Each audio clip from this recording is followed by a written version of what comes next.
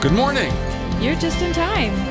Welcome to the St. Gabriel Café, your sacred space to sip on today's local blend of faithful encouragement. Let's start our day together. Good morning. Come on in, pull up a chair. I'm Dave Orsborn. And I'm Amanda Miller, and we are so excited to have you here with us in the St. Gabriel Café, our live and local morning show. Cameron Clutter's our stalwart barista, and this morning we've invited our friends Madeline Pesavento from Women's Care Center and Kathy Scanlon from PDHC back into the cafe to continue our conversation on pregnancy help centers. If you missed our earlier conversation with Kathy and Madeline from December 21st, you can, of course, find it on the St. Gabriel Cafe podcast page at stgabrielradio.com. And today we celebrate the patron of our diocese, St. Francis de Sales. Good morning, Amanda. Good morning. Shall we pray? Let's do it. Okay. In the name of the Father, the Son, and the Holy Spirit. Amen.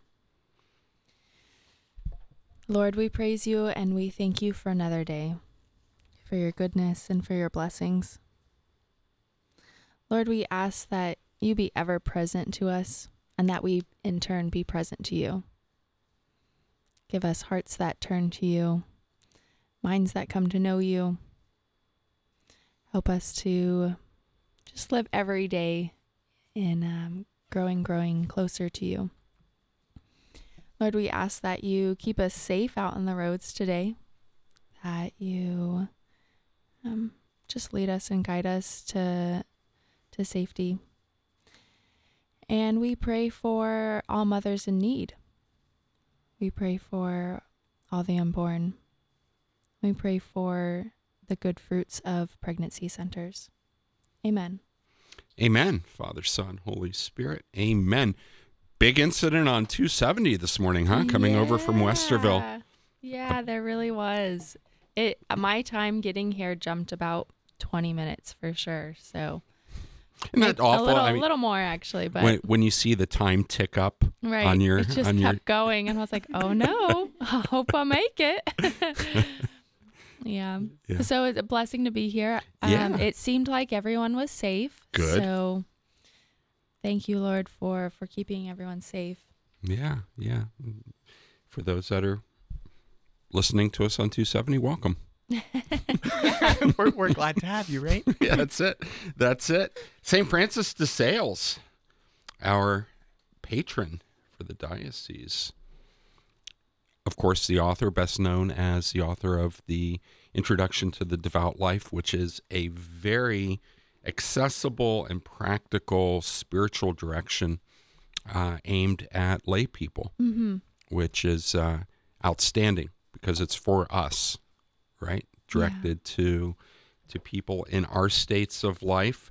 One of the speakers at this year's Women's Conference, coming up on Saturday, February 17th, Father John Burns wrote a really nice book. It's a guided 10-day retreat based on Introduction to the Devout Life called Lift Up Your Heart, a 10-day personal retreat with St. Francis de Sales. And kind of guides you through the book. Again, just very accessible. And for those that aren't familiar with the Introduction to Devout Life, it's really all about ongoing conversion. So starting at square one, always a good place to begin, about how to strip out things from your life that are hindering your pursuit of the Lord. And then it goes into a lot of, practical things from there on, having a daily prayer life, scripture, again, just very accessible. When did you read that, Dave? I read Introduction to the Devout Life soon after I came into the church. It was one of the first books, and I can't even remember who recommended it. That is quite a way to be formed when you first get into the church. Well, the word introduction is what has really attracted me. Yeah. Well, okay. but it's quite dense, isn't it?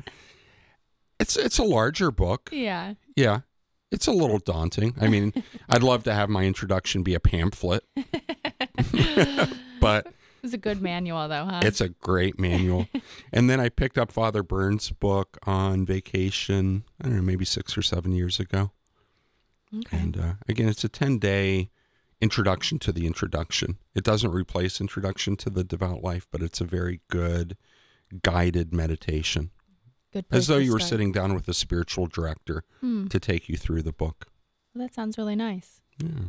I was just going to say that Thomas Aquinas considered the Summa Theologica to be also an introduction to This is true. theology. And so, Yeah, well, we have different opinions on what an introduction is, right?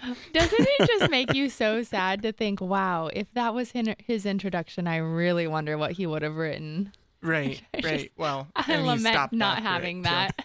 No, but I've never read Introduction to the Devout Life by St. Francis de Sales, which is a problem for me, mostly because I think it's my wife's favorite spiritual book. And it was a big part of her coming to take her faith very, very seriously. And so she's recommended it to me time and time again, and I've just never picked it up.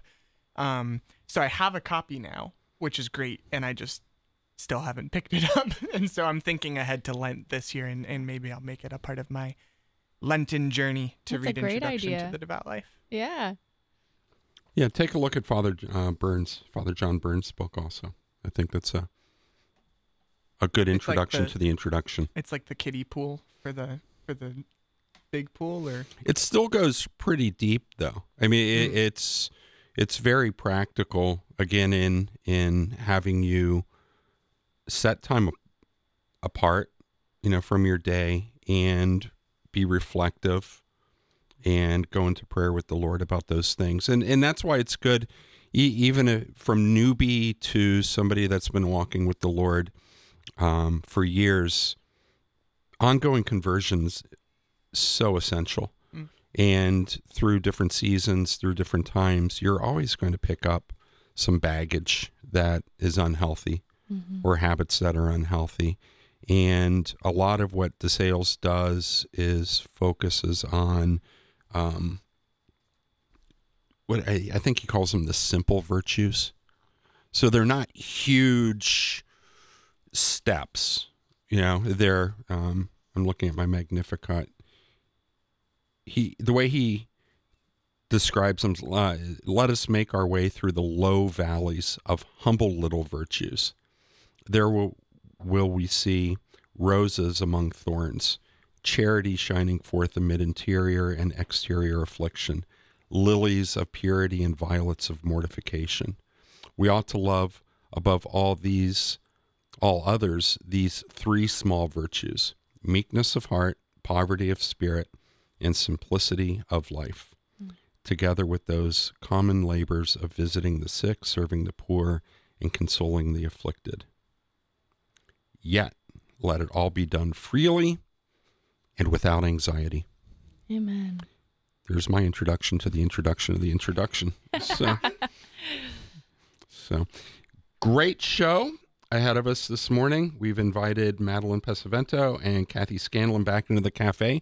In just a few minutes, we're going to continue our conversation on pregnancy help centers. Stay with us.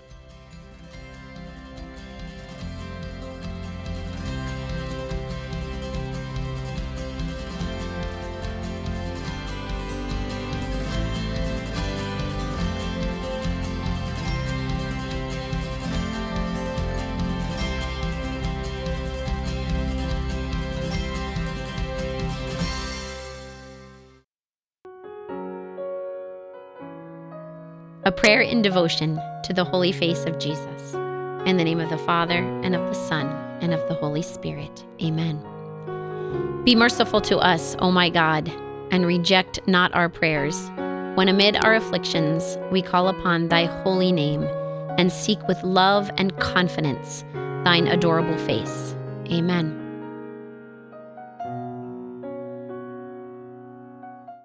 Do you have a minute for lasting happiness? Living virtuously is the way to freedom, happiness, and holiness. To grow in virtue, we must learn about it, practice it, and persevere in it. This is what the saints have achieved with excellence. An excellent example of the virtue of hope is seen in St. Maria Faustina. St. Faustina was called by God to become a religious sister and to receive his merciful love. Jesus asked her to tell the world about his mercy because people needed hope. People can struggle with despair, fearing they cannot overcome sin, or be afraid they won't be forgiven. Jesus gives us the virtue of hope, asking us to trust him for our personal salvation. St. Faustina lived this hope and teaches us to pray, "Jesus, I trust in you." Let us ask St. Faustina to pray for us, that we may grow in hope. Educate yourself in virtue. Learn more at educationinvirtue.com. I'm Lori Kroc, and this is a Holy and Healthy Minute. With any physical activity over time, our bodies begin to change. We might get stronger, faster, or become more resilient to injury. Even if we don't see physical changes, we know something is happening on the inside. In our spiritual lives, conversion of heart takes a similar path. As we pray, receive the sacraments, study scripture, and serve others, we begin to see changes, such as growth in virtue and more love of neighbor. St. Teresa of Avila encourages us on this journey. It is a dangerous thing to be satisfied with ourselves. In Summa Theologica, St. Thomas Aquinas describes St. Paul's conversion as a sudden reception of grace. Quote, "Paul, suddenly, when he was in the midst of sin, his heart was perfectly moved by God." Jesus, we pray to be open to your grace for a conversion of heart. Amen. Welcome back, friends, to the St. Gabriel Café. I'm Amanda Miller. I'm Dave Orsborn. We are thrilled to have you with us this morning as we welcome back our good friends Madeline Pesavento and Kathy Scanlon. Madeline from Women's Care Center, Kathy from PDHC. Good morning, ladies. Good morning, Dave. Good morning, Amanda. Good morning. Good morning, Cam. So you were with us back on December 21st, and reminder to our friends that may have missed that episode of the Cafe, you can find the podcast at stgabrielradio.com on the St. Gabriel Cafe podcast page.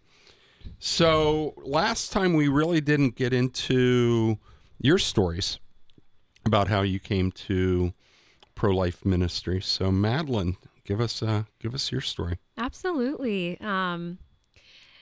I was reflecting, and especially for those who didn't get to hear the first episode, there was a little bit of nuggets in that one, but...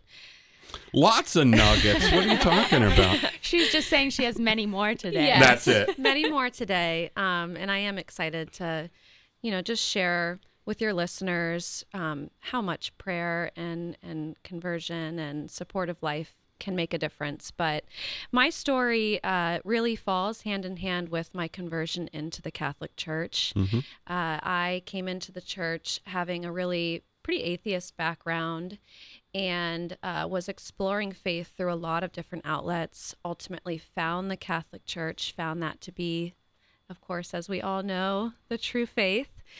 But through that process, I was in a job, Fortune 25 corporate background, doing, very successful after college.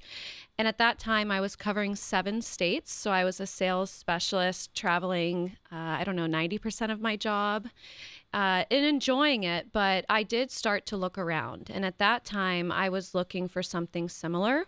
So I was interviewing around for other medical sales positions, and I was not feeling called or fulfilled to any of them. It all felt the same. And of course, at that time, I was becoming Catholic, going through RCIA. I was around a very secular, group of individuals. I loved that in some ways because as my faith was awakening, I had these opportunities to share the joy that it was bringing me. So I loved that in a way, but it also felt a little bit isolating. Mm-hmm. How would you describe your atheism? Was it there is no God, or was it more of a I haven't discovered, I don't know what's out there, more of an agnosticism? It was somewhere in between, depending on the day you might catch me. I think that depending on influences, of course, in my life, I had some family members that I think were a little bit more ardent. There is no God. So, it's a little shocking to think back on. But I do think that that's, when we're thinking about individuals coming into the church, I think oftentimes if you grow up not knowing any bit of the truth, it really can, it can be a long journey. Was there somebody accompanying you? In a way, I had some friends, I think, that were willing to have conversations with me. And then I think, honestly, turning to good books was a big piece. But there is so much out there, but I think it takes looking for it. And that's probably half the battle. So really exploring, researching, and just starting that journey. I did ultimately meet my now husband. So he was a big walk in that. And I always share with individuals who might have an opportunity to help someone convert into the faith, really just answering questions truthfully and with joy. I think that we always say loving one another, and loving one another is calling one out of their sin, but also doing it in such a joyful way. And I think that my husband really lived that well. But, coming to the Women's Care Center, I mentioned on the last show that I met someone from Women's Care Center at my wedding, and I didn't know, but she was going to be seeking me out directly after that. But I was at the time leaving for a 3-week honeymoon. So I had a message in the airport before I left. We're looking for a director for our centers. I'd like to have a conversation with you. And I'm getting my laptop out. I'm prepping my resume. And my husband says, we're about to leave for our honeymoon. If this makes sense, it'll be here when we return. And that was hard for me, but we left on our honeymoon, and actually I can remember being on a train ride and listening to kind of a pro-life podcast, and the priest was saying, not everyone has the opportunity to devote, their career, their life to working in the pro-life world, but if you can, you should. And that was like a huge wake-up call for me, because it was a big decision. But when I came back, I think I was pretty set on making the switch. So it's been there's a lot that comes with it. Now I get to work with individuals that are, vibrantly living the faith. So I have less opportunity to convert. It's kind of an interesting plus minus, but it's helped, of course, me fall even more deeper in my conviction and my my faith. So. Madeline, where were you in your pro-life stance? Did it come once you converted, or was it something that maybe was always in the background and then just developed as you continued to learn? It really came through my conversion. I can think back to my younger days, and I would say that I was never like a strong pro-abortion individual, but I was always one of those people that said, well, who am I? Who am I to, to say what someone else should do? And really it was through my conversion and understanding, the dignity of human life, that every individual deserves a shot at life, that came about. So, yeah. I want to jump back to a comment, Madeline, that you had made too about accompanying people on their journeys. And when you're having these conversations and you don't know the answer, be honest and say, Right. that's a great question. Let's find it together. And that resource, one of the beautiful things of the church, we have these resources, we have these answers. Go to the catechism. And every Catholic should own a copy of the Catechism of the Catholic Church, and open it together and look and read it and pray over it. And Ascension Press, the app, makes it so easy now. That's you can right. just go straight to either the Bible or the Catechism and put in a keyword. So that's a good resource for us all. And it's right there. Thanks for sharing. Yeah. Madeline. Thank you for asking. Yeah. Kathy, your story, how did you get involved? Was it directly into PDHC? No, I love hearing people's journey, so that was just wonderful hearing more about that, Madeline. For me, I know Madeline and I talked about this last time. We had similar upbringings where my father, amazing man, but he had really bad experiences as a child growing up in his religion, in the religion of his family. And the experiences were just, he didn't experience a loving God. He didn't experience love in the family. And so when he was old enough, he joined the military, and, they never attended church. Great people, but so I didn't have that exposure growing up. And I remember, and I think I shared this last time, it wasn't until I was in 4th grade and we moved, and the girl across the street invited me to her church. And,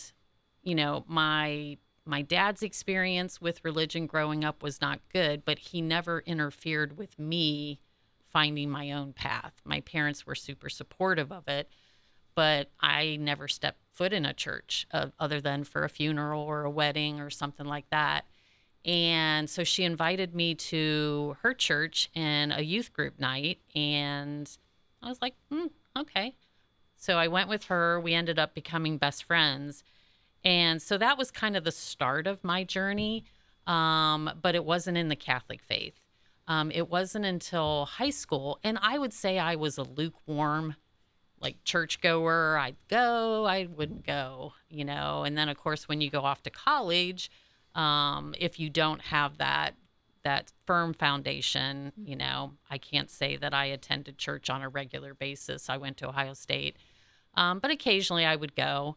But it wasn't until high school that I met an individual who was a very strong Catholic, very strong Catholic family. And he was just a wonderful person. And so we dated towards the end of my high school years. And one of the things that we would do together is we would go to church. We would go to Mass together. And that is really, I just remember sitting in Mass going, wow, there is so much more to this. And that was like my awakening, the beginning of really what I feel like is my journey into the Catholic faith. So it was like, I love how God works, because he was setting my foundation at the time. Because then, and my husband corrected me from our last session, it's been 38 years, not 36 years. So, hun, if you're listening, just wanted to correct that. But COVID messes everybody up. So I lost 2 of those years.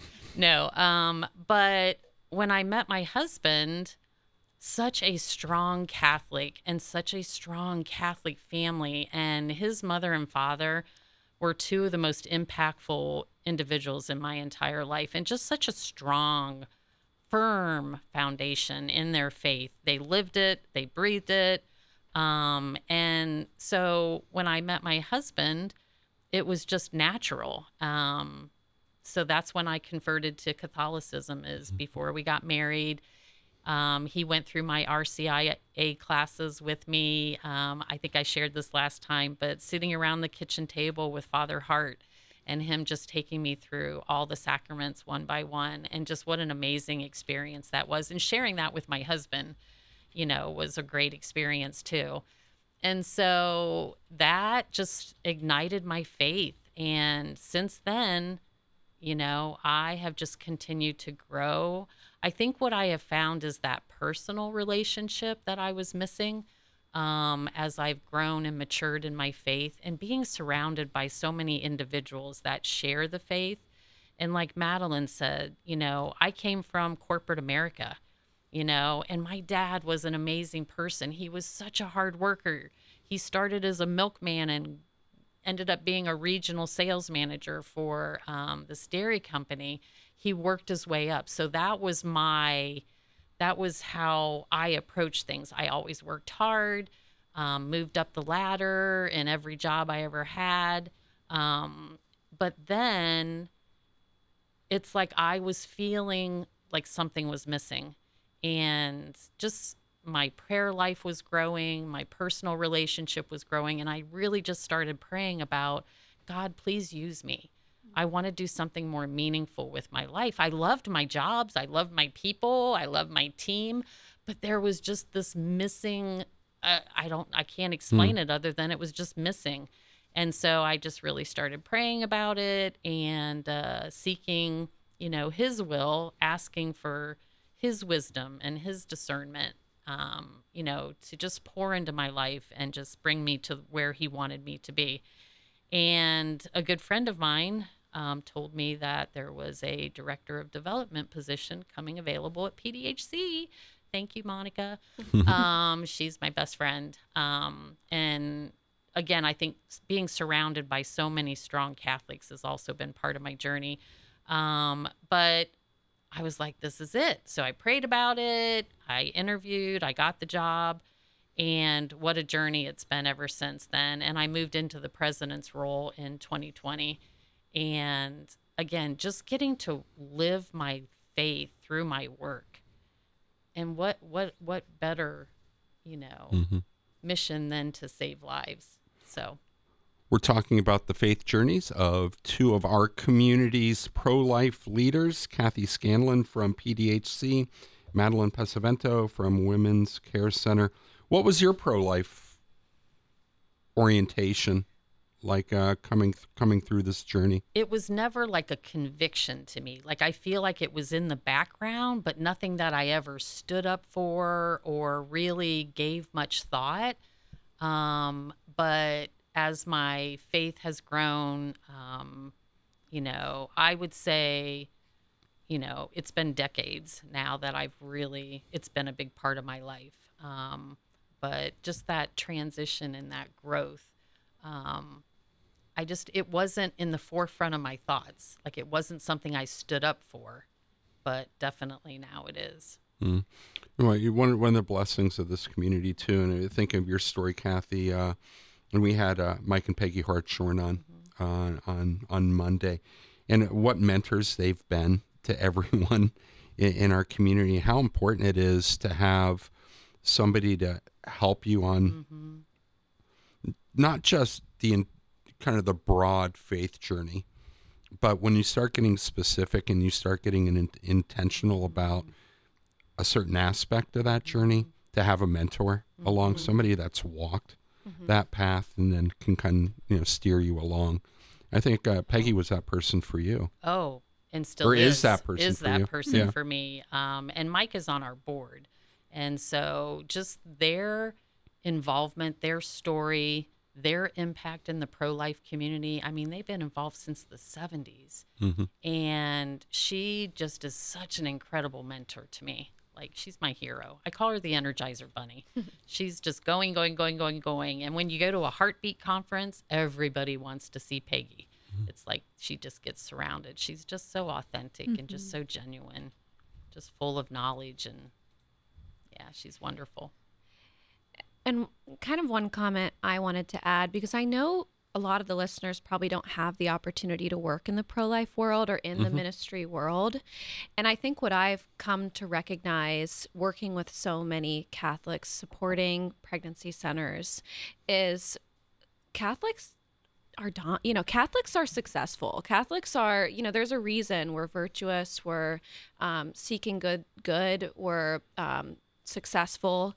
And so I know it's a silly thing to sometimes miss that opportunity. I get to work every day.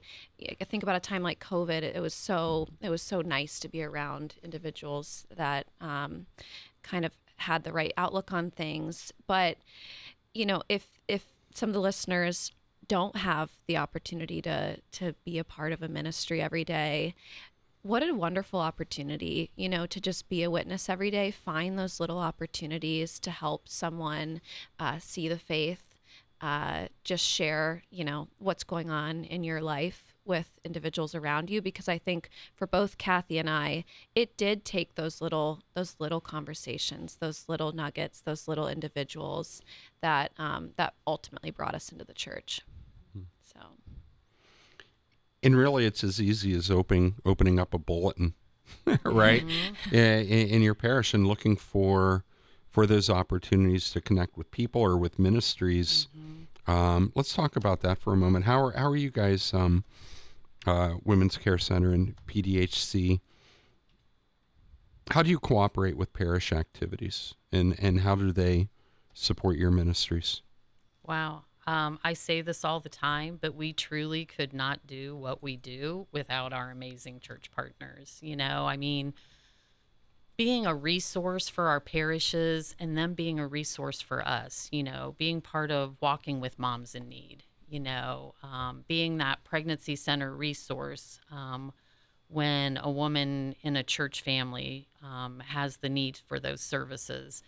Having the opportunity to speak. We spoke at several of our church partners this past weekend for Sanctity of Human Life. But, the Knights of Columbus, the women's groups, I recently spoke at St. Agatha with the Daughters of Isabella. It's just those opportunities to connect and help people get involved through prayer. We have some amazing prayer warriors through our church partners, volunteers. These are opportunities for us to share about the ministry and bring other people in to serve.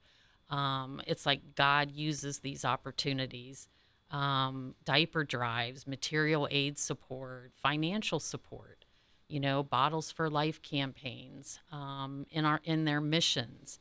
There are so many ways that we interact with our church families, and we're just so thankful because we truly couldn't do what we do without them. Thanks for bringing up the Knights of Columbus. Also, their pro-life commitment really is. There's no question. I mean, they've been at this, and they're stalwart, and they're dedicated. Very practically, their work with ultrasound machines was or is a game changer. We're Women's Care Center PDHC beneficiaries. Absolutely, yes, and just a direct. Finish the story for me, because they help Yes. centers receive Yes. ultrasound machines. Yes, a direct, thank you to Church of the Resurrection and St. Brendan upcoming. We performed something like 3,500 ultrasounds last year. That's a lot. Yeah. That's a lot. I mean, our medical advisors like having a hard time keeping up, but we allowing a woman as early as possible and as often to see her baby and connect via ultrasound. The Knights of Columbus have been an integral part in our pregnancy centers and pregnancy centers across the country. So I would say most often, if you walk into a pregnancy center, the ultrasound can be credited at least in large part back to Knights of Columbus. That has been an essential support for pregnancy centers. Do women often come in for an ultrasound, or is Yes. that so Yes. that's something that you make known that's available Yes. early in the pregnancy? It's such an important aspect of what we do. A lot of times they're coming in because they want to know how far along they are, so that they know what type of an abortion that they would be able to get. That's their initial thoughts, and so to be able to have that intimate moment where they are seeing and hearing their baby's heartbeat for the first time is undeniable. And last year, over 90% of abortion vulnerable individuals who saw their baby's heartbeat on an ultrasound machine chose life. Praise So that's God. the- 90? over 90. Wow. It's actually over 90. So nationally, I think it's in the 80s. Wow. But I liken the difference in a pregnancy center because of the amount of time that we spend with an individual, that personal consultation. Like, we are really sitting and listening. I mean, talking about Peggy Hartshorn, who, wrote the Love Approach, which is what we use in our centers. We listen and learn. So we sit down with that individual, and we may be the only person that's really listening to her. Right. We tell her she can when others are telling her she can't. But it's like really listening and learning about her challenges and her obstacles. Every individual is unique. And so, I've heard Peggy say often too, the best alternative to an abortion is another person. It's that relationship with an individual who's really in a crisis situation or really struggling, to have somebody really sit there and listen to their personal challenges and obstacles, that in itself is huge. And so then you're educating them on their options, talking about adoption, making a life plan, talking about parenting, and we do educate on abortion. A lot of times that in itself helps women really think through that decision, because when they understand what happens or what's involved with an abortion, sometimes they're like, oh, I didn't know. I didn't realize that. So we are truth. We speak truth, and truth is on our side. And so we educate them on abortion and, the risk and the effects of it. And then we give her value, how she's seen through God's eyes. So showing her she is valued, she is loved, and giving her a vision beyond her temporary set of circumstances. And then, empowering her, giving her extension of services and resources that could be other obstacles that are in her way. So we use the love approach, and it's just about relationships and just building. And finding out very simply what their needs are. So we're talking about caring for women that are in vulnerable, maybe perhaps unwanted pregnancy. I also want to talk about the men that are involved. But our guests are Kathy Scanlon from PDHC, Madeline Pesavento from Women's Care Center.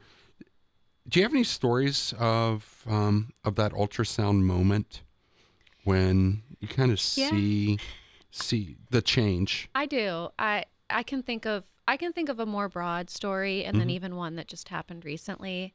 You think of these ways that individuals are praying for care centers in these God moments. And we had a woman that came to us, and she had some past abortions. And we recognized that the ultrasound that she would see that day was a baby further along, really 10 weeks or so, but further along than she would have ever seen or have had a baby in the past. And so, it was a big responsibility for the nurse to sit with her and help her understand what she was about to see on that screen, because it was going to be a big experience for her. And just help her prepare. So she had her 10-week ultrasound, and she saw little dimples on that baby's face. And what's kind of funny is you probably wouldn't see dimples on a baby's face. They don't have enough fat at that point in time. But God was showing her something, and she had dimples. And that, she just kept staring at that photo when she left. And so there are these little things that happen. And going back to that experience, like I've had 3 anatomy scans now with babies, and they're fast, they're clinical. Is that different from an ultrasound? What's an anatomy? It's the ultrasound. Okay. But I mean, spine, hand, arm, there's nothing loving about that experience.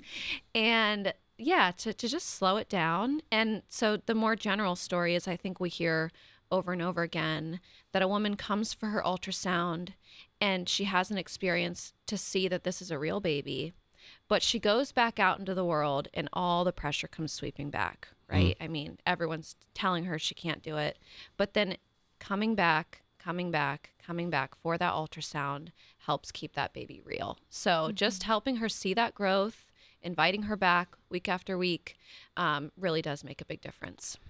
And how important for you guys to be available to accompany the woman at that point, because there may or may not have been a commitment to abortion at that point. And now there's just even more anxiety when you have people perhaps very close to the mother saying, you shouldn't go forward with this. But now she's seen this ultrasound. She sees, the fingers moving, the baby's moving. But you guys are really lifesavers at that point to accompany the woman and just to let her know that she and her baby are loved. It's huge. I think it's the most important thing. I have a story that I can share. And this was written by one of our consultants. So I had asked her to kind of from her point of view, we have God moments every day. Like we get to see hearts and minds transform and changed. And like Madeline said, taking that time with the ultrasound is key. So these nurses, when we do an ultrasound appointment, we set aside an hour and a half to 2 hours. That includes the personal consultation. You go to a doctor's office and you're there, 15 minutes, just because it is more clinical, where this is more about showing her personal attention and love and hope and support. And so taking that time to really show her every aspect of that baby on the screen, and to hear women say, we have a role of a chaperone in our centers, and I have been a chaperone. And that's just sitting in the ultrasound room and watching the nurse and this new mom. Like that intimate relationship is so special. But hearing women say, oh, I thought it was just a clump of cells. That's what they told me. It's just a clump of cells. We hear that all the time, but to see her baby waving at her or bouncing around, it's just such a joyful moment. And it's a very intimate moment, and it's a very life-changing moment. But this is one of my consultants wrote this about one of the most powerful. You were talking about conversion stories, so I'll just read it real quick. But she said, it was a normal day at PDHC when I received a call from a sidewalk counselor outside an abortion clinic telling me that there was a woman on her way to our center who was contemplating abortion and needed our help. I greeted the sweet woman at the door, who appeared so distraught. She shared that she had just been at her appointment for an abortion when she felt like she wasn't sure if she could do this, so she left in the middle of that appointment and came to our doorstep. She explained that she felt pressured to have an abortion even though she wasn't sure if this is what she wanted. Through the few hours talking and crying with her, I learned that she was out of a job and did not have stable housing for herself and her family. The thought of another child entering her situation seemed daunting. As our nurse began her ultrasound, I started praying and remained in prayer throughout that some way the Lord would break through her circumstances to make a decision for life. During the ultrasound, where we saw her sweet babe moving, she made a commitment to choose life for this child. We talked more about her situation and God's plan for her life. She was open to prayer, and so we prayed openly, asking the Lord to be so near to her. As we finished her visit, she received a call that was a phone interview for a job she was applying to. I left her as she took this interview. When she came out, I asked how the interview went, and she looked at me in amazement, saying that she got the job. Before I could utter congratulations, she shared that she also just got an email that she is off the housing wait list and there is a house ready for her and her children. This was one of the most tangible answered prayers that I have seen in my 4 years as a consultant. I could barely believe that this mama came to us without a job or a house, which are two of the most challenging barriers, and left with a decision to choose life, a job, and a house. I looked at her in amazement, just telling her how much our God loves her. This was and still is an encouragement to me of the power of prayer in any situation. And I just thought that was such a lovely story. These are the people that we get to work with every day. Their commitment and their passion and their heart for these women is just second to none. And so it's just such an honor and such a blessing. But to see God working through prayer is just amazing. And Kathy, it's stories like that that remind us that it's not merely just a resource center, it's ministry and walking with people and sharing the goodness of God. And wow, so beautiful. Yeah, for sure. And I know you wanted to talk too about how we serve men. And Yeah. let Madeline start there. Yeah. If we're open to that right now. Heck yeah. Okay. Let's do it. Yeah, this is a piece that I just find really important, and it's often that she is coming, with father of the baby to Women's Care Center, and it's a standard that we're sitting down with her first to understand, what pressure she might be facing, what support she's experiencing, but it is pretty swiftly, when we're giving her the results of that pregnancy test or bringing her to the ultrasound room, that if we can have him in the room, and have him hear those abortion procedures too. I mean, a caring man is going to hear that she's going to experience, this kind of traumatic experience. So helping him understand the truth is a big piece of what the care center does as well. But then, we talk a lot about helping moms choose life, but what about after that baby's born? And we've seen so much success in our parenting classes for moms. We have classes, to help moms prepare for their first baby, to help moms prepare for all the toddlers they have running around at home. But I think we recognized a gap, and that's the fathers, the men that are supporting these children. And so it was about 1.5 years ago that we initiated our Strong Fathers series. And it was important for us to identify strong Catholic men in the community to teach these classes, knowing that they would be able to kind of deliver some of this information in a more effective way. So we have 6 men from St. Catherine, dads, who are teaching our Strong Fathers series. And just one story that I could share. I want to remind Madeline Pesavento describing the experience, the programs that they have now for men at Women's Care Center. Women's Care Center, yep. Correct. And we've had probably about 15 or more men every class that we've held for the last 1.5 years. And we had a guy who, a father who came to the center, and, he walked in swiftly. He looked upset. He, what's going on today? And, tattoos head to toe. And he walks into the class, and I know Christina Kiefer, who runs our Strong Fathers program, she's outside getting everything prepared for when they're done. And she witnesses him leave class with tears streaming down his face. And I mean, that's a shocking thing to see someone that looks so hardened on the outside with tears streaming down their face. And so she had an opportunity to talk with the instructor after. And the talk was about forgiveness. And during, the Strong Fathers class, he vocalized that he was so tired of being angry. His whole life, he's just been angry.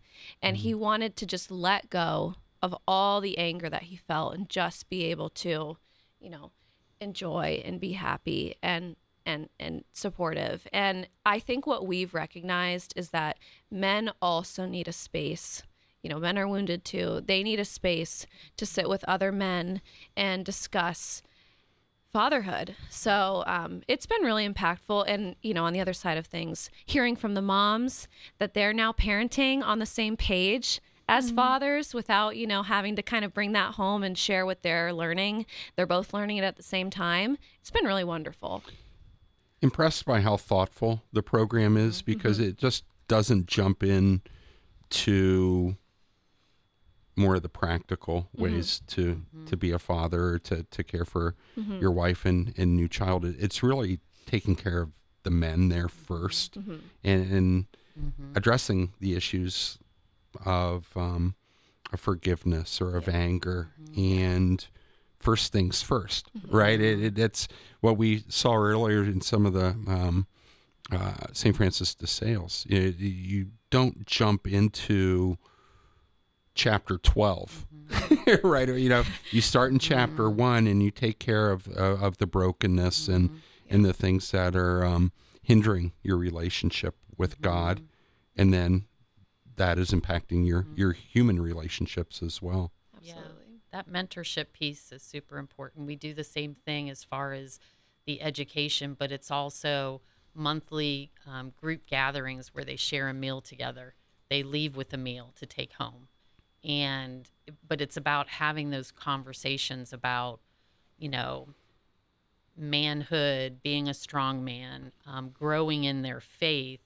And that's something where, we have on average 100 dads in our dad focused programs. But that mentorship piece is just more that one-on-one in small groups, and just giving them the opportunity, like Madeline said, to share their fears and their stress. They are entering a challenging point in their life too where they weren't expecting to be a dad or they didn't want to be a dad, and helping them grow through that situation and think beyond their current circumstances. And so just again, that value and vision for them too is super important. And we've really started focusing on men through abortion recovery too. So Good. we have an amazing abortion recovery program for women, you know, and 1 out of 4 women, I think it's closer to 1 out of 3 now, have experienced an abortion in their past. And I always, like, when I'm talking to our church partners, it's like, you know, 54% of them are they claim to be Christian. So they're sitting in our church pews. And I always envision that's somebody to your left and somebody to your right that's really struggling from a past abortion decision. And when we say we care about the women and men we serve, we care about them emotionally, physically, and spiritually. And it's taking care of them and taking them through a healing journey. It's not a one and done. It's a journey. And so making sure that men are receiving healing too, because maybe they were in a situation where they didn't have a say. You know, there's situations like that where they struggle with that. Or I've talked to men who are struggling from the fact that they drove their girlfriend to get the abortion or they paid for the abortion. And these are men that are decades of suffering that, you know, 70s. I talked with a man who was in his early 80s, and it was like he thought about that every single day. And so Imagine carrying it for that long. But we hear that from the women too. It's like normally it's like a 5 to 7 year time frame that a woman will seek help for a past abortion trauma. But now with chemical abortions, you know, and in Franklin County, that represents 87% of abortions in Franklin County in 2022 were via the abortion pill. So we are seeing women who have experienced that trauma in their home alone, you know, and they're reaching out for help much sooner. It's like, it's so traumatic because they realize they are their own abortion provider. And so they revisit that scene every day. And so they're reaching out to us for help much, much sooner. It's immediate. Kathy Scanlon from PDHC, Madeline Pesavento from Women's Care Center. What used to be in a clinic or an office now is happening in their home. Exactly. And imagine just it's no longer a sanctuary. Yeah. You know, it's no longer a safe place. They're reminded of Every day. every day. And that's what we hear. So at PDHC, we do provide abortion pill reversal services. It's successful 64 to 68% of the time. So if she takes that first abortion pill in the clinic and they leave them with a brown paper bag for the second set of pills that they take at home. And if what we have found, and I've talked with individuals personally, the regret is immediate. They're in a crisis situation. They feel like this is their only option. They feel like they have no other option. So they take that first pill. But then when they've taken that first pill and they've swallowed it, reality sets in and they realize, what did I just do? So they immediately start looking for help. So if they're able to find the Abortion Pill Rescue Network, which we are affiliated with Heartbeat International's Abortion Pill Rescue Network, they will connect them with the local pregnancy center that provides abortion pill reversal services. So search engine, Very abortion important. Pill rescue or reversal. Abortion Pill Rescue Network. Okay. And so it's nationwide, and they will connect them to the nearest pregnancy center that provides those abortion pill reversal services. More and more that's we have to have those words on our lips. We do. Because time it's so urgent. Yeah. And to be able to make that referral. Yeah. has We get them to into be the center immediate. immediately. Yeah. We do that ultrasound. We come back to the ultrasound, and we're looking for 3 things. We're looking for the viability of the pregnancy. So we're looking for the heartbeat. We're looking for the age, the gestation of the baby. and we're looking to make sure it's in the right place. We have actually found life-threatening ectopic pregnancies in our ultrasounds. Again, remember, our ultrasounds are done by nurses. They're highly skilled and highly trained. We have doctors that oversee our ultrasounds. We have medical policies and procedures. So they are immediately connected with one of our doctors who provides the service. He will have conversations with them and get them started on the abortion pill reversal protocol. Okay.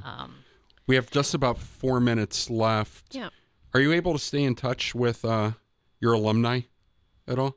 With the women that have come through the centers? Oh my goodness, absolutely. Yes. Yeah. I mean, I mentioned last time that our doors are open from cradle to kindergarten. So in the short term, absolutely, we see moms that have kids in school and maybe a younger one, and they're coming for class, and it's really become their small group. I really have enjoyed becoming friends with so many of the moms that come for class. My office is right next to the classroom, so I get to listen a little bit and get my own parenting tips from classes. But even way down the line, we have women that are still walking with their counselor in many ways. I think that's one of the beautiful things about being staffed in the way we are. We have women who have been on staff as counselors with Women's Care Center since the beginning for 15 years.